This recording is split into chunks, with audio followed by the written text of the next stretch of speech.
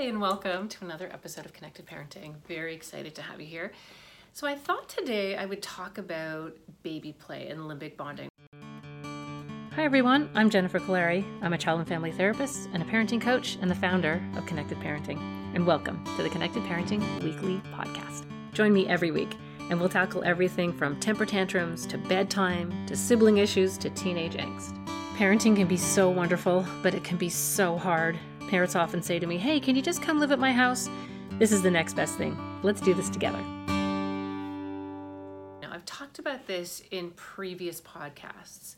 This is where you're just having a moment where you're deeply connected. There's nothing else. All time stops. You're rubbing noses. You're playing. You're tickling your child. You're having this lovely engagement. And what's so important to understand is that when you're aligned like that, when you're attuned like that, when you're resonating with each other, and it really is like it becomes your own little world for a moment, that's when the oxytocin flows and the serotonin and the beautiful reward chemicals that are going to be really protective for your children in this world. And they're also protective for you.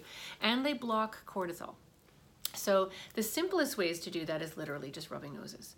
A really simple way is to just put your hands on their cheeks and just gaze in their eyes, just eye gaze. It's incredible, and you will feel this incredible flood of oxytocin when you do that. And don't grab their face and make them do it, but you sort of have this gentle moment where you're just connecting and you're just gazing into each other's eyes. And kids will often ask for that. They'll just say, Mommy, can we eye gaze? Can we look at each other? And because they feel this lovely feeling that happens inside. Those are really simple ways. There are other ways to really get oxytocin flowing. I used to have a game with Olivia. I used to do it with Zoe too, but with my youngest, where I would be this character named Gramitha.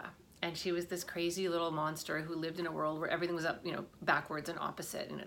Instead of liking sweet things, she liked garbage and stinky things. And so we'd have this little ritual with Zoe. Olivia would knock on the wall, and then I would turn into Gramitha. And I didn't know anything about the human world, and I didn't know anything that was going on, and everything was new to me, and everything was, mysterious. And Olivia's job was to teach Gramitha all about the world and people and feelings, and we would laugh and we'd have a really good time, but we could also really work through some lovely issues and some important issues that Olivia was struggling with at the time, and we could do it in this lovely narrative way. So it wasn't about Olivia. It was about this interaction between Olivia and Gramitha. What was also neat is that every child, all of us, but children too, they have this inner wisdom. They just know, and you can see it when you're out in public and a child is misbehaving and they're, having a fit or screaming, yelling that they want something, and the parent gives it to them. Your child will go, oh, that mother should not have done that. Like, they know, they have this internal sense of wisdom and what's right and wrong in a situation. And it's really helping your kids to tune into that. So when Olivia would play this game with me with Gramitha would ask things that were like wrong, and is this okay, and is that okay? And Olivia had this beautiful, wise part of herself that would teach Gramitha what was right or wrong. And she was also very nurturing and very sweet with the character. So we had such a good time. We both got a blast of oxytocin.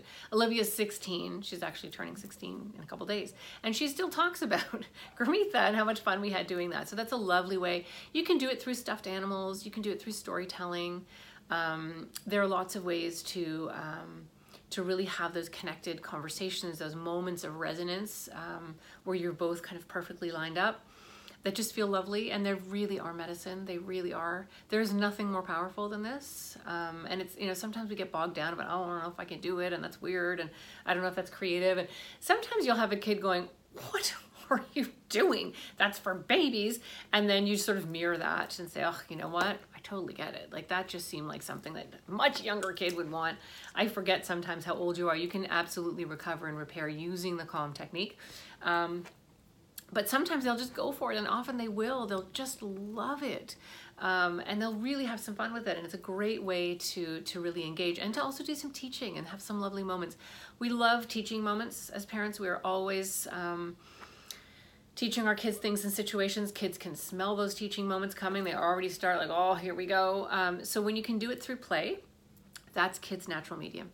Kids don't usually come home from school and you say, how was your day? Well, I'll tell you, it all started with, no, they come home and they have a freak out, or they scream because they don't like what you give them for snack, or they won't hang their coat up when you ask them to. They will act out often. They will show you what's wrong instead of tell you what's wrong.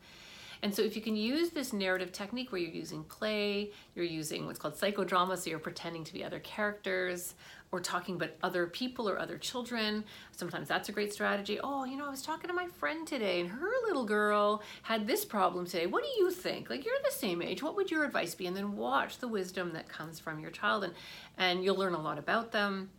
It's so good for their sense of self, for their self-esteem. So those are really important ways to have conversations. It doesn't always have to be straight face-to-face, because that usually kids tune that out pretty quickly. And our own agenda is so evident in those conversations that it just doesn't have the energy that you need it to have. Through straight baby play and bonding, though, it doesn't have to be about teaching. It can just be about joy. Just about joy. And I can't remember where I just told this story, but I remember Olivia was maybe about 6 or 7, and we were sitting at the dining room table, and she asked me, could we eat under the table? And my first instinct was to say, no, we have a table. That's ridiculous. Got crumbs on the carpet. Why would we do that? And then I thought, you know what? Let's do it. And we put a towel down under the dining room table, and we ate lunch under the table. It was free. It didn't cost anything. It didn't require any planning. There wasn't even extra cleanup. It was Olivia and I and our dog just sitting under the table. And she still talks about that. So sometimes just having these simple, lovely outside of the box moment where you just take yourself out of your normal routine and your normal way of handling things. Those are the things kids remember. And truthfully, it's not what you buy them. It's not the stuff you get for them. Those are the moments. Those are the times that they remember. The storytelling, the joy, the just kind of play, the breaking out and just being silly. And then sort of typical, looking in the eyes, looking at baby books, looking at little sections of a baby book and remembering that and talking about it, watching a video, and you can actually do the baby play to the baby in the video. Oh my goodness, look at you, look how you look. And they'll get the oxytocin that way. They love to hear stories about when they're little. They absolutely love that. I would say using any kind of stuffed animals or action figures, characters, storytelling. I think with both my girls, with Olivia and with Zoe, we had characters called Jim and Eveline, were these little ladybugs, and anything that happened to my kids during the day. Jacob wasn't so into this, but the girls were. We would retell the story or tell a version of the story. Never be too obvious, but we would tell a version of the story through these little ladybug characters, and then we could have all kinds of safe, exploratory conversations around it because it didn't feel so personal anymore, because it was about these 2 little ladybugs instead of about them. Now they'll get to an age where it's not appropriate anymore and they don't like it. And so when that happens, you can use other kids. That's when you can say, oh, my daughter's 12, my good friend's daughter is 12, and this is what she's dealing with. And you can, make it an imaginary character, a composite, or real if it's actually real, or something you watched on TV or something you read, and use that to be generating the conversation and being the vehicle for you to discuss these things. Often watching TV shows or programs. I like Survivor for this reason. I like my families to have Survivor night, and sometimes they have a snack and whatever, and then they sit down and they watch Survivor, and it's through the characters, lying or cheating or I don't know, whatever it is that they're doing. You can have a whole would you have known that she was lying there? Look, I don't think I would have known. And do you see how bossy that person is? And he didn't notice that everybody else was annoyed. And you can have a whole rich conversation about human behavior and social skills without it always being about your kids. So it's about being a little bit creative, being willing to kind of put yourself out there. Find these crazy characters. I'll have another one where I talk about baby play too, because that's another time where you're sort of releasing that adrenaline. But it's bonding also, but it's a little bit different. These kinds of conversations and moments are really about alignment, right? So remember that we have only 2 emotions as human beings: love and fear.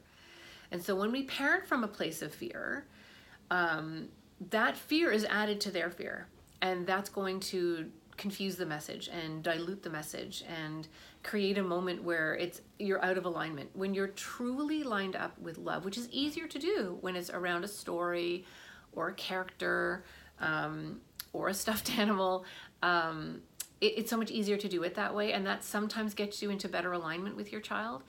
Don't plan it too much. Like, don't have a script. Don't make yourself crazy. Really try to let go and have a little fun with this and be a little playful with this.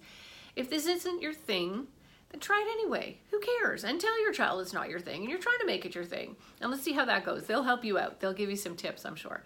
So these are just ways to really find that connection, to release that oxytocin, to find that resonance where you're truly just in a moment. There's nothing else going on. You're just in this moment. You're not teaching anything. You're not trying to tell them anything. You're just present with them in this moment and exploring an issue without fear and without your agenda. And I think if you do that, you'll collect some really amazing memories with your kids.